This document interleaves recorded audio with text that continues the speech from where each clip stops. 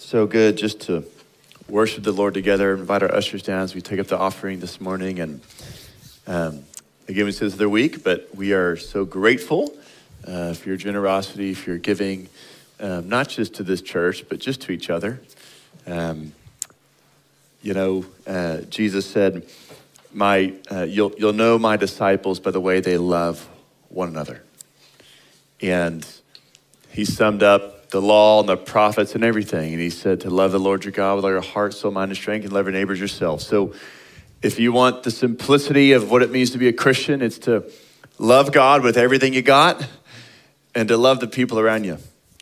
And if you do that from a sincere heart, from a genuine place, that is demonstrating God's heart for people, which is why we were created in his image. We were created in his image so that we can then love people as he would love them, treat them as he would treat them, see them as he sees them, to not see the external, but to see the internal. And that's really what this whole series is about, actually. We've titled it The Radiance of His Glory, because we as a church, as people, individually and collectively, we want to radiate. We want to, I like to use the word ooze, Jesus. And ooze may be one of those words you think of science class or playing with some goop, but it's, man, I want to ooze on people. Jesus, I want to ooze goodness and love and joy and truth and clarity. I want to ooze the fruit of the Spirit. I want that to be the thing that people taste, right? If you think of yourself as a fruit tree, they want to taste the good fruit. The other day I was cleaning out our kitchen. I found this apple in the stack. We had this basket of apples, and one's on the bottom. It was like all rotten. And I was like, how long has that been there? That's not good. We eat a lot of apples, but I guess that one just got missed.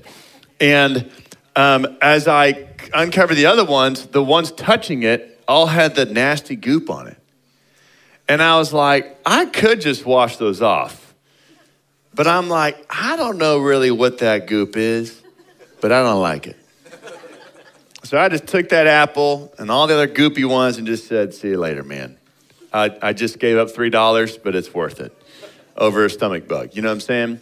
So, but it rotted. It was like this rotten apple. I was like, ugh, you know? But originally when it came off the tree, it wasn't like that. You know what I'm saying? It was like, hey, this looks pretty good. But over time, it got a little rotten. For us, man, God's heart is that, hey, that we are fruit, that we are trees that are producing the good fruit of the Spirit, of love and joy and peace and kindness and goodness and self-control.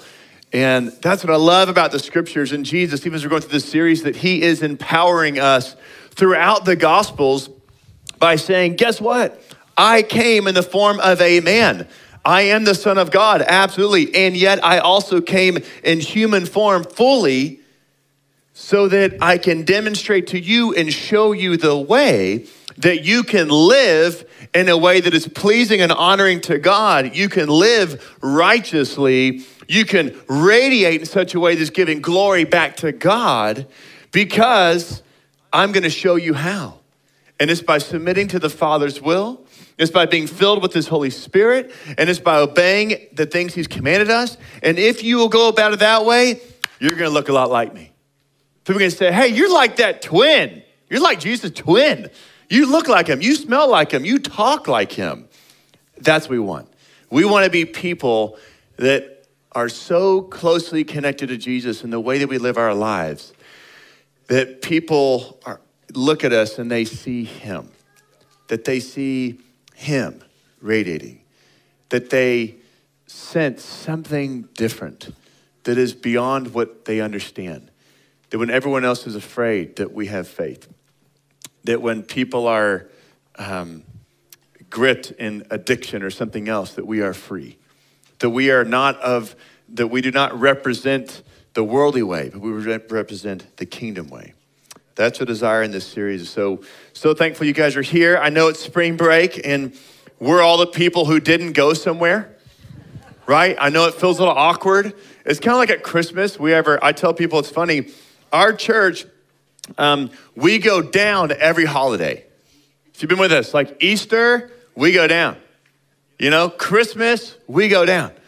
Memorial Day, we go down, right? Spring break, we go down. 4th of July, we go down because we have a very strong college presence. We're proud of that. We also live in Bryan College Station that very much, many people are not from here. We all kind of immigrated here, a lot of us. I know there are some locals in the house and you always make it clear who you are. We know about you already. I was born in Bryan, my grandpa in Bryan. In fact, my grandpa is Mr. Bryan. You know, it's like, hey, we're all about that. But you are the minority if you were born and raised here, okay? So my kids, I got 5 of them. They were all born at St. Joseph's Hospital, so they are Bryanites, you know, and that's where they're from. Their birth certificate's forever going to say that, so they are local. My wife and I immigrated here from other places, but we're glad to be here. And so we're glad you guys are here that are here this weekend. And we do have over 100 college students that are in Arkansas right now. They got there last night. They are at church right now at Antioch, Northwest Arkansas. We planted that church a couple years ago. Mitchell Welch and his wife Beth and their family planted the church there with some other folks, and they're rocking and rolling. They just got a new building that they are leasing, which is so cool. They kind of got kicked out of the hotel, and God provided for them, and they've got a great space. And I got to see it a couple months ago when I was up there for a meeting, and so they're meeting there this morning, and they're reaching people for Jesus, and they're hitting up Arkansas's campus tomorrow, and they're going to be sharing the gospel with people, inviting them to life groups Tuesday night, inviting them to a big kind of service night Wednesday night, trying to see people saved and inviting them into community where they can be loved and cared for and discipled. So that's what they're doing. So our task for the college students, hey, you got like 4 days to start little house churches. So that's kind of their goal. So they're pretty amped up and fired up about it. And I know that we've got lots of people in our church that are all doing sorts of things, beach trips to mission trips to skiing, and we bless them. But we get to be here this morning and be together, which is good. A couple of things just want to share with you is Easter weekend is coming up about 1 month from now. So if some of you guys think ahead, some of you don't, that's okay. But if you do, we're going to be doing an Easter service here at 10 a.m. It's going to be awesome. I encourage you to dress to the nines. I don't really know what that means, but I just have heard it said. It means dress up. So dress up, and I'm going to be going suit and tie, so you can join with me. It's going to be fun. And then we're going to do Easter in the park. We'll give you more details about that later. But we're going to be doing a whole meal and bounce houses and fun games and Easter egg hunt and everything. And this would be a great weekend to invite people who don't know Jesus, people who don't like church, people who don't want to go to church. This is a perfect weekend to say, hey, you don't even have to go to church. Why don't you just come to this event, or we're going to do an Easter egg hunt and food and hang out, right? And so if they don't want to come to church, invite them to that. Like, we just want to get around them because we believe we can radiate Jesus and they can see him, whether or not they're sitting in this room or they're hanging out with us at the park doing the football, doesn't really matter. So my encouragement is invite people and say, come on, man, our church is doing this really cool thing, and they should join with us, all right? So it's going to be Easter weekend, and we will have a Good Friday service here as well on that weekend. All right. Well, today we're going to be talking about one of your favorite topics. You ready? Drum roll. Authority. Oh, the air just went out. It's like those balloons you get for your kids for their birthday, then that's what happened. Some of you guys are like, good, we finally get to talk about this. You know, so we're going to talk about authority, Jesus style, okay? Which means Jesus is going to talk about authority. We're just going to talk about what Jesus talked about. Sound good? So this isn't really my take on authority. It's Jesus' take. So therefore, if you don't like it, take it up with Jesus, okay? Here we go. Let's talk about the history of authority, though, for a little bit, for some of you history buffs out there. I'm just going to give you a couple of pieces in terms of where the church has been in regards to authority. Now, the early leaders of the church were virtually unanimous in viewing the Bible as the primary source of revelation and authority. And the church soon began ascribing authority to its traditions as well as to the scriptures. By the 4th century, okay, let's go back a ways. By the 4th century, the church tradition was viewed as equal now to the authority with the Bible. So church tradition is equal in weight to the Bible. The medieval church especially emphasized the church as the sole interpreter of Scripture through its tradition and creeds and councils and pope, which more or less meant that if you could read Latin at the time or could read things in the original text in Aramaic or Greek or Hebrew, therefore you were the one, and if you were designated as a priest or as a bishop or as a pope, you were the only person allowed to interpret the scriptures. You guys would just be sitting there and hoping that I was telling the truth.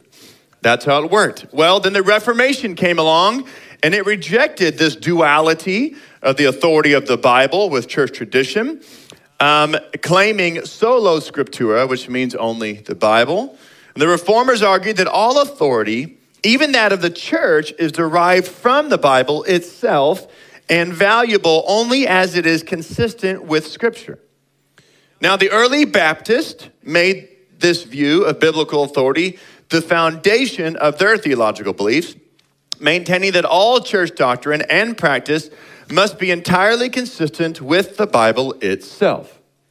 Now, the Catholic Church responded to the Reformation, Martin Luther and the gang, and increased the emphasis on the authority of the church and tradition. So a bit of a battle going on, culminating in its assertion of papal infallibility in all areas of faith and practice in 1870. More or less meaning the Pope was not able to interpret anything incorrectly, and everything they said was the law of the land, period.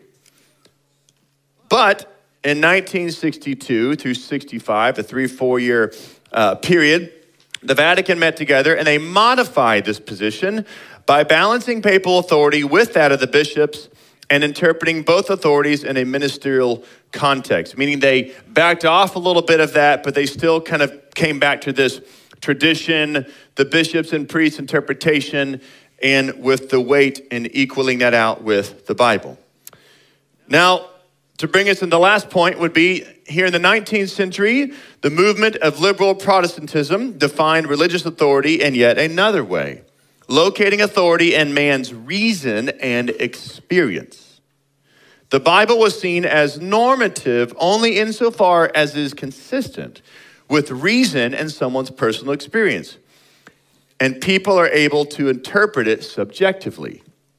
So, this has been a bit of the journey, a quick synopsis of authority as it pertains to the Word of God and even spiritual authority and how we are to act and view authority, specifically geared towards this and geared towards the church and its governance and its leaders and its priests and pastors. So I'm going to pause there and just say this. Whenever you look at history, it's good to study history, by the way. Whenever you look at it, you then have to go back and you trace and you connect the dots to modern day 2022. Why do we experience some of the problems we experience, or some of the disagreements, or disunity, or hurt and pain? Well, you can usually trace it back to certain things in history. But here's what I want to say. God has chosen to entrust people with his message and has entrusted it for thousands of years. And you know what people do? People still sin. People still misinterpret. People make mistakes. People choose power and greed and manipulation and deception, right? At the same time, there are people who have chosen to say, Lord, we're going to surrender our hearts to you. We want you to lead us. We don't want anything to do with the power and all that sort of stuff. We just want to go down the narrow road. We want to find you to be true. What I would argue is that for 2,000 years, since Jesus Christ came and walked in the earth, died on the cross, was buried in the tomb, rose from the grave, resurrected, power, all of that, that there have been people that have been pursuing the narrow way, as Jesus talks about. They've been pursuing God, only you. Lord, what does your word say? Spirit of God, lead me. Because Jesus did also say, one day, true worshipers will worship in spirit and truth, right? It's not just the Bible and how can I read it and interpret it. It is the word of God coupled with the Spirit of God to help us to really see the heart of God. Does that make any sense? When you read the Bible, if you only read it historically or someone who's super smart and brilliant and is just kind of picking it apart. And it's like, okay, well, let me ask you a question. Where's the Spirit of God in leading and guiding you into the understanding of this truth? And you can usually tell when someone is walking in the Spirit and how they're reading the Bible and when they're not. It's pretty simple. You want to know the tell? Is the fruit of the Spirit evident in their life? If they're just real curmudgeon and angry all the time and just like, it's like, well, hey man, you can smile. It's okay. You know? But if people are just gonna be like this, that is off. It's what the Pharisees tried to do, and they got so deep into it, their hearts got so cold and numb. I don't even believe they started out that way. I don't know, I wasn't there. But I believe there's probably sincerity in them. Just, I mean, we would really find a way. But then they just got down this spiral. You know what I'm saying? It's like what happened during COVID. It's like you had some thoughts and opinions, and you just kind of went down this news story blog cycle spiral, and you just got like this. And your view just got so narrow, and then you finally woke up one day, and people are like slapping you around. And you're like, what are you? Man, I've been crazy. Yes, what is wrong with you? Like, you've gone down this little hole of whatever. And we can't do that. We have to be people that are willing to live in community and hear each other out and say, Spirit of God, lead us. But we also know the Spirit of God is not going to contradict the Word of God, but it doesn't mean that we have full understanding. Does that make sense? Remember, there are mysteries we know not of. We are simply humans. And there's not one of us in this room that is smarter than our forefathers and mothers who've gone before us, who've studied and spent their whole life in things, okay? Like, we just know a little bit. But here's what I'll tell you. At this church, we're just trying to simply obey what we know. Just like I asked my children. I don't want my children to know everything. Just, what do you know? What is true? And let's apply that. I'm not asking you to be a scholar. I'm asking you to be obedient. Jesus wasn't asking his disciples to be scholars. He's asking them to be obedient. Remember that. What changes the world is obedience and servant hearts and love. And that's what we're going to talk about today when we talk about authority, all right? So now that we can understand a little bit of what's happened with the church and the Bible, all that sort of stuff, I think you can parallel it to what Jesus is about to tell us in regards to authority, all right? So I'm just going to look at some different passages today to hopefully help us understand what Jesus wants us to know and how we relate to authority, not just with a word, but I think to people interactions we have, because it is a confusing and it has been a hurtful topic. There's not one person in this room that has probably had a bad experience with an authority in your life and who's also had a good experience with authority in your life, right? And I would say the same for when you've been in authority, you've probably done it well and done it poorly, right? So we can all say guilty, right? Like we've all actually messed up at times, right? I have coached a little soccer team and made the wrong decisions and we lost the game. And that's on coach. Okay, so yes, I was an authority over the little 7-year-old soccer team and we lost. It's not the end of the world, but I was still an authority and missed it. I've also made great decisions. We won the game. So I will take both, okay? All right, so let's talk about authority. Here we go. So we're going to look at demonstrated authority, all right? We're going to look at demonstrated, then we'll look at delegated authority in just a few minutes. Demonstrated authority, and how did Jesus kind of really apply this, right? So the authority of Jesus is displayed in teaching the scriptures. Matthew chapter 7, verse 28 through 29. And when Jesus finished these sayings, the crowds were astonished at his teaching. For he was teaching them as one who had authority and not as their scribes. Let me read that again. He was teaching them as one who had authority and not as their scribes. Now, Matthew 7, 28, 29, this is at the conclusion of the famous Jesus Sermon on the Mount, which we unpacked last fall. So he gives this chapter, Matthew 5, 6, and 7 sermon. He's there teaching about so many different things. It's this beautiful message. It's incredible. People are listening from all around. And unlike the teachers that people had known, he gets to the heart of what godliness and spirituality really consist of. You see, they may have stuck to the laws and the traditions, but Jesus came and he unpacked it and he ripped the veil off, so to speak, of everybody to say, oh, he would say things like, you've heard it was said, but I say unto you. he was revealing to them the deeper meaning and the heart behind everything they had known before. The authority on display is not derived from what was common at the time, right? So when he says he was teaching them was one who had authority and not as scribes, here's what that means. People back then, what they knew is they would say things like, hey, Rabbi so-and-so said this. Rabbi so-and-so said that. Because the rabbis were the teachers, the scribes and the others, they were the teachers in the synagogues in the area, and they were the ones who had the authority. Or rabbi wrote this, and so they would really lean into how did they interpret things from the Torah, from the law? How did they interpret things for how they're supposed to live? But the authority Jesus carried, it wasn't from that. It wasn't from Rabbi so-and-so. The authority he carried was very different. And it wasn't based on him studying a lot, although he knew the scriptures. It was a spiritual understanding that came from God. I would argue that when he was baptized in the Jordan River, when the Holy Spirit came upon him, when he was then whisked out to the wilderness, as we talked about, and that battle he had with the devil in that 40 days of fasting, coming back. But prior to that, as a young child, being by the synagogue, learning, listening, but he walked in authority. He walked in relationship with his Father. He was filled with the Holy Spirit, and he came back, and when he steps on the scene and he starts teaching these things, it is from like a different world. And that's what he's trying to say. This is a different kingdom. This is not the wisdom of man. This is not what you've heard before. It is other than. It is out of this world, right? It's almost alien how he was teaching and sharing things. It was just confounding people. They just could not believe it. What he was doing, the way he was acting and treating people was so other. You were not allowed to touch sick people. It was wrong. It was sin. It would make you unclean. You don't do that. And here he is like touching them, high-fiving, and just like, what are you doing, Jesus? You were not allowed to eat with known sinners, tax collectors and adulterers. I mean, you couldn't, and he's like having tea with him. It's like, what is going on? This guy, ugh. And then we'll get into a minute, he starts doing things that are like, where's this coming from? There's no way any man has this kind of authority.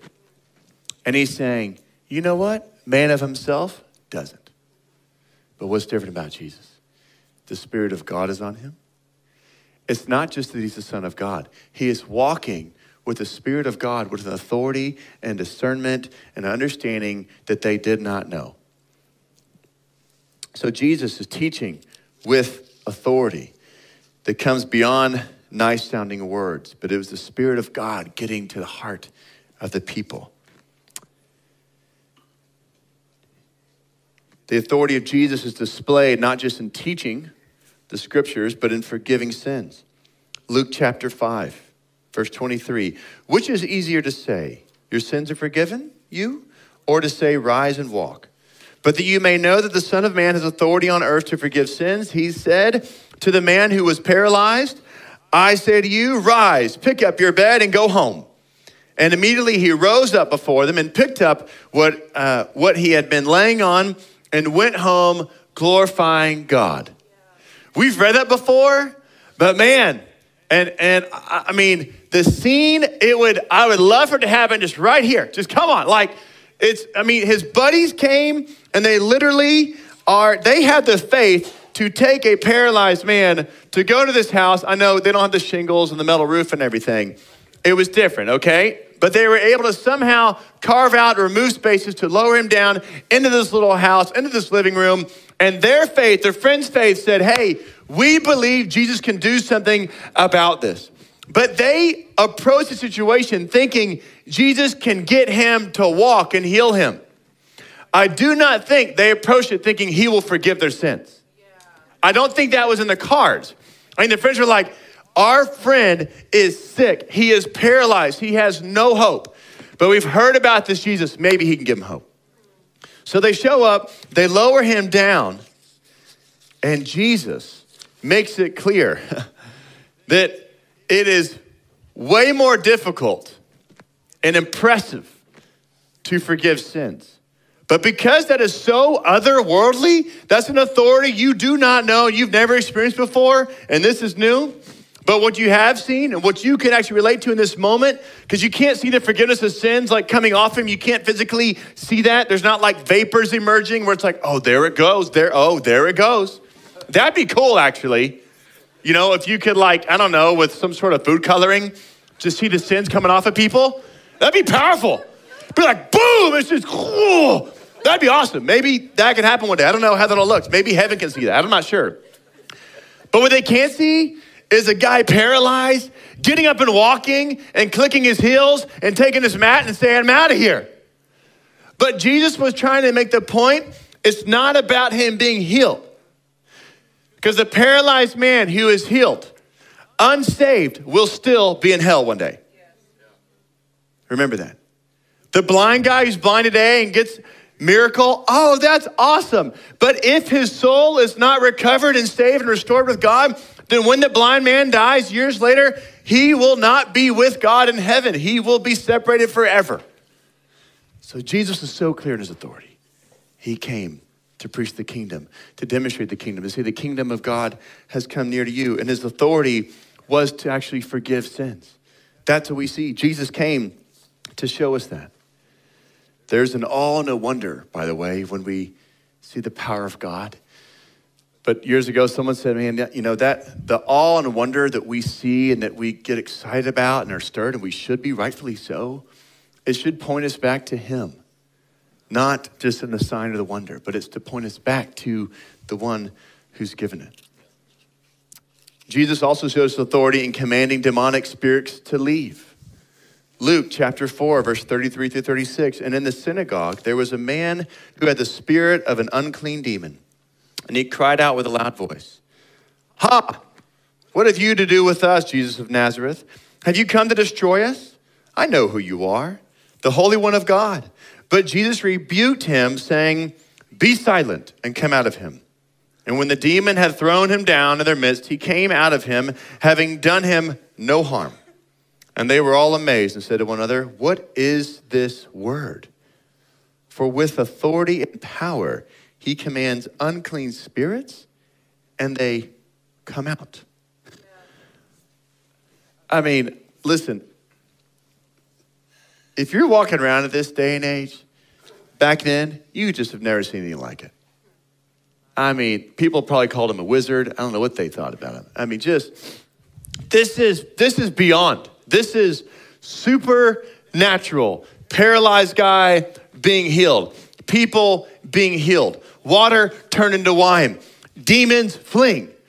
And just so you know, they were keenly aware of demonic spirits because they actually had interacted with them before. That's what I want you to see here. I know in America, you know, we kind of are like, I don't know if that's real, you know, and that's fine. Believe it or believe. I'll just tell you, it's absolutely real. They've been around for a long time, and they terrorize people all over the planet. And if you don't think it's real, then I can send you to a few countries, and you'll know in 24 hours it's real. There are places you can experience the witchcraft and the wickedness in this world, and there's places in our own country you can experience it if you really want to, if you want to step into that. But it's real, and it is demonic, and it is grotesque, and Jesus came to destroy the works of the devil and put those guys back where they, I mean, that is the heart. And I want you to know something. As a believer, as someone who walks with Jesus, and you're filled with his Holy Spirit, you have nothing to fear. But the devil wants us to be afraid. That's his whole goal, you know? Be afraid. God won't protect you. There's no real power. What you're believing is a bunch of made up stories. Don't believe that stuff. Just do it your own way. Do it by yourself. That is the mentality. But to walk in this kind of authority requires us to be surrendered. It requires us to receive from him. Jesus had authority, and they are thinking he had authority and power to command unclean spirits, and they come out. They had seen unclean spirits terrorize people and villages and hurt themselves and cut themselves and be crazy. I mean, anything you can imagine. They had experienced it, and they're like, what do you do to that person? Like, lock him up, run away, send him out. But Jesus said, I'm not afraid of them. The demonically possessed people, bring him here. And you know what's interesting is, I don't want us to miss this. Jesus walked in authority, and even the demons recognize it. Because what does he say? What have you to do with us?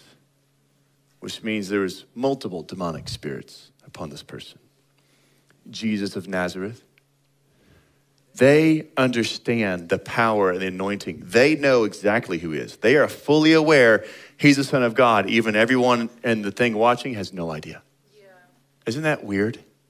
The demons actually know he's the Son of God, and everyone else is trying to be convinced of it. Yeah. It just kind of makes you think for a second. But Jesus walks in authority, and he tells them, be gone. And they even left without harming the man. That's authority. But I want you to know, it's not just Jesus casting out demons. It's not just Jesus laying hands on the sick and then being healed. It is increasing in our world.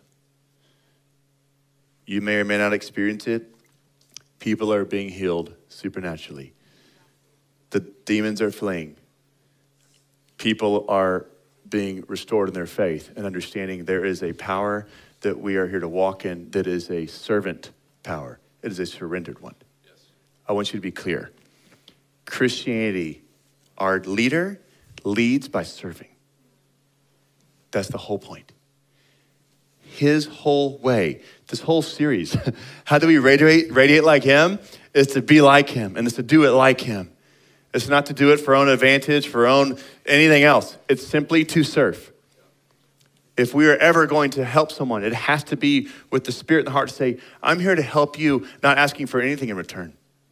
If we are looking for a two-way street as I'll help you as long as you help me, that's not kingdom.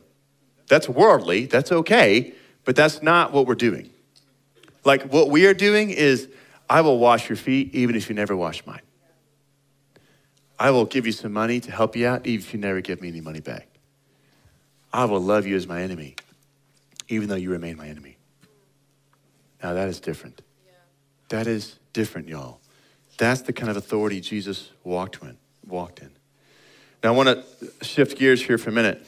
So that's the authority that Jesus demonstrated, just a few examples. But he also did delegate authority, which again, kind of connects the dots back to us for you to be encouraged, all right? So it wasn't just Jesus, and we read this like, man, that Jesus is so awesome, cool. Man, I wish it could have been back then. Golly. And it's like, well, no. You can do it now. Yeah. The greater things. Now. At this church, just so you know, demons have been cast out in this building. It's awkward, it's weird, freaks a lot of people out. But we've ministered to people in that back corner, that corner. And all that I want to say is that, hey, you walk with the power of the Holy Spirit, you got nothing to be afraid of. You walk surrendered to Jesus, bring it on. Bring it on, darkness. Because life or death, it doesn't make us afraid. I've shared it before, but I'll share it again. Just Shadrach, Meshach, and Abednego. That should be our calling card. Lord will save us. He will deliver us. But even if he doesn't, I'm not bowing down. I'm not going to yield. I will be faithful to my God in the end because I'm looking for an eternal relationship, not just a temporal. Temporal says, do what's necessary just to survive the next day. Eternal says, I will do what is right in the eyes of my God. I will obey him and honor him all the days of my life. Come life or death, bring it. That has to be the resolve that believers have around the world, that we have. Is resolved to know nothing but Christ Jesus, him alone, and he is it. So let's talk about delegated authority here for a few minutes. We'll wrap it up. All right? So I think you know this already, but we're just going to go over it anyways. Right? I'm going to share one example in Luke chapter 9, how Jesus gave his disciples authority. It says in verse 1, and he called the 12 together and gave them power and authority over all demons and to cure diseases. So right there's just a case for when beyond Jesus, he intentionally delegated authority and power to the disciples. Okay, and just in case some of you guys think, hey, I studied the scriptures and it stopped at the 12. Like no one else had anything beyond the 12. If you're like that, it's fine, we love you. But remember in Matthew 28, Jesus then also said, hey, all authority in heaven and on earth has been given to me.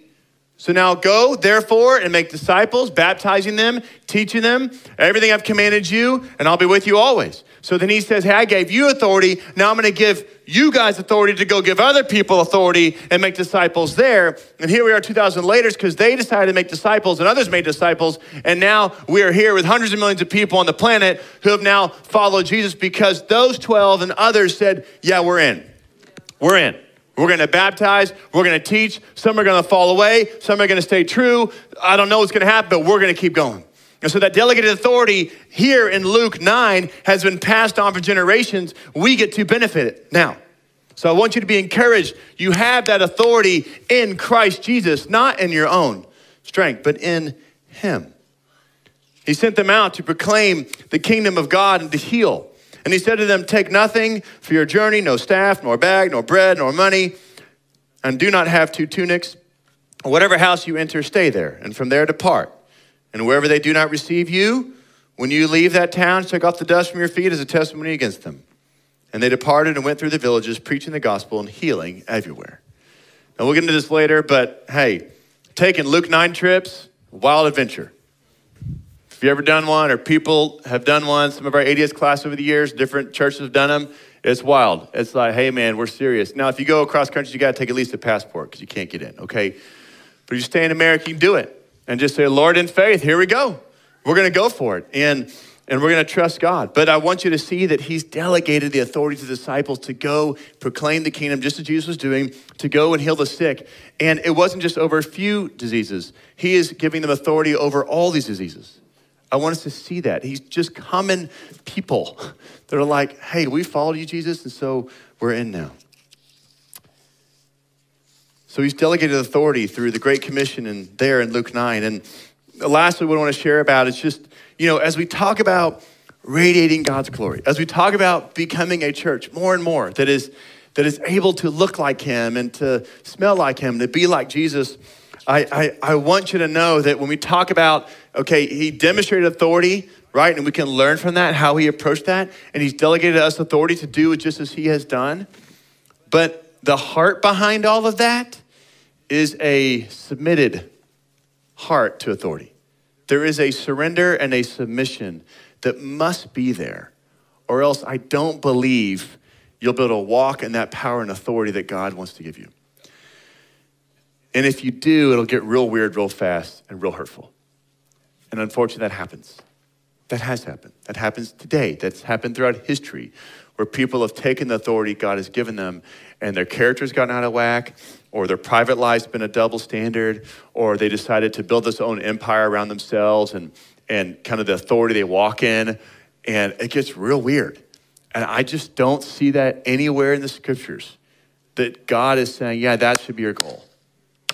If you get raised up, if you get empowered, you get a seat at the table, be blessed by it, but never let it get to your head and always stay in a surrendered attitude. Yeah. Does it make any sense? Like, that's gotta be our approach. I'm not saying don't aspire to make an impact in the world. What I am saying is that stay on the narrow way, and when God opens doors for you, you consider those doors prayerfully and you walk through them. But even when you get to that door, you get to that table, you still say, I'm here as a servant. Period. Not, now I'm here to lord it over them, right?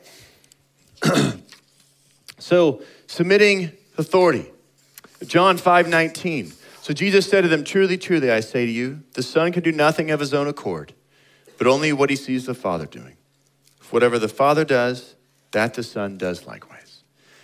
Jesus gives us the model for our approach when it comes to decisions and doing things in this world.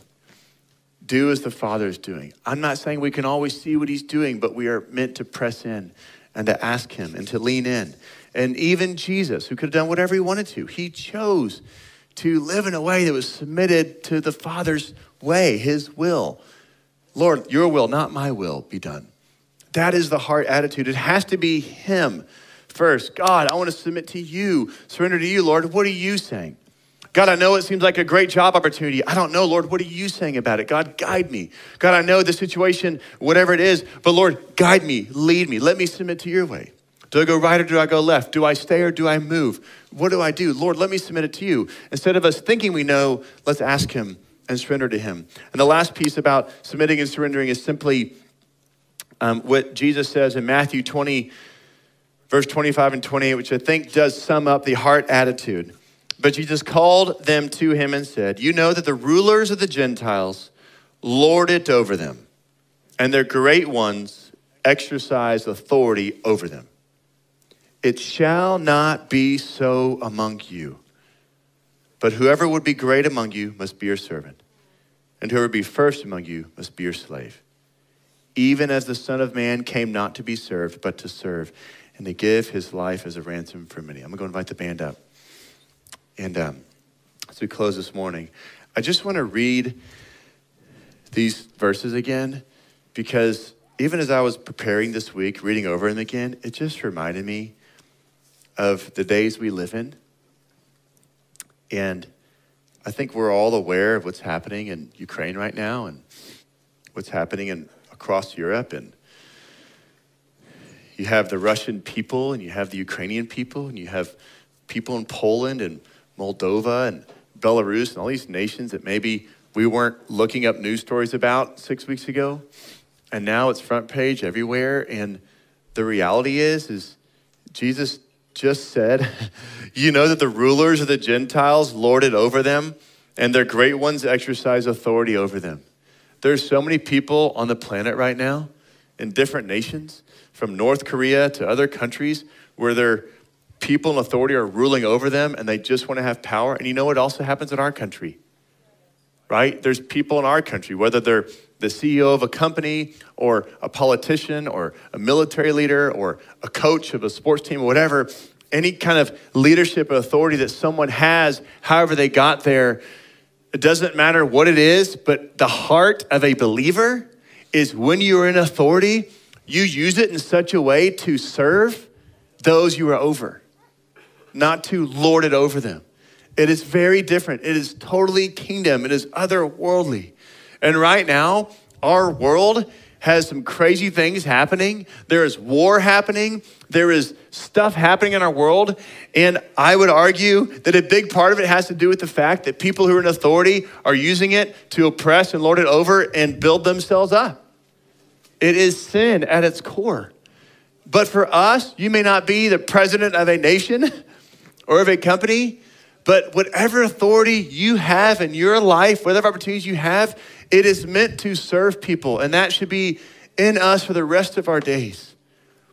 That my job as a senior pastor, as long as I'm a senior pastor, or if I'm a soccer coach or a baseball coach or whatever, of some committee, whatever position I'm in, I've got to be thinking, Lord, I am here for a reason. How can I serve the people that I am over making decisions for?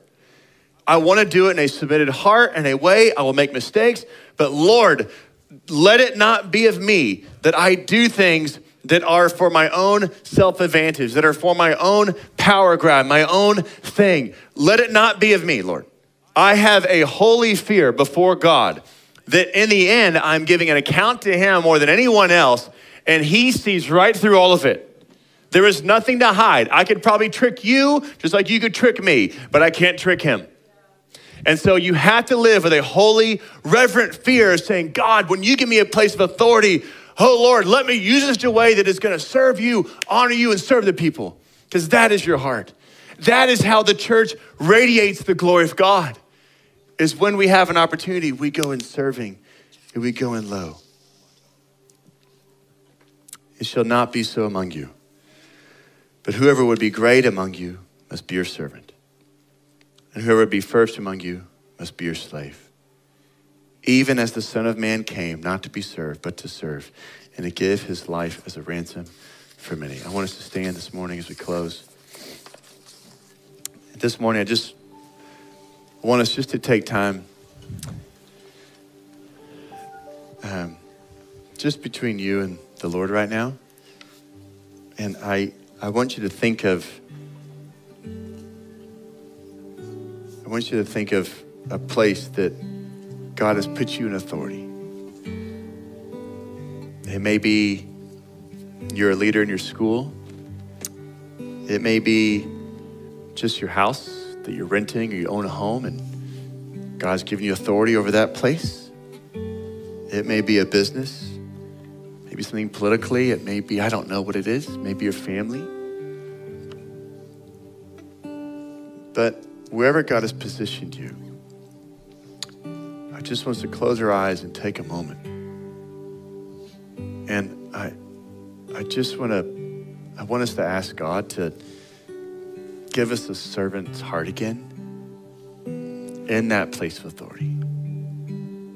That we would only use it to serve him and others, not ourselves.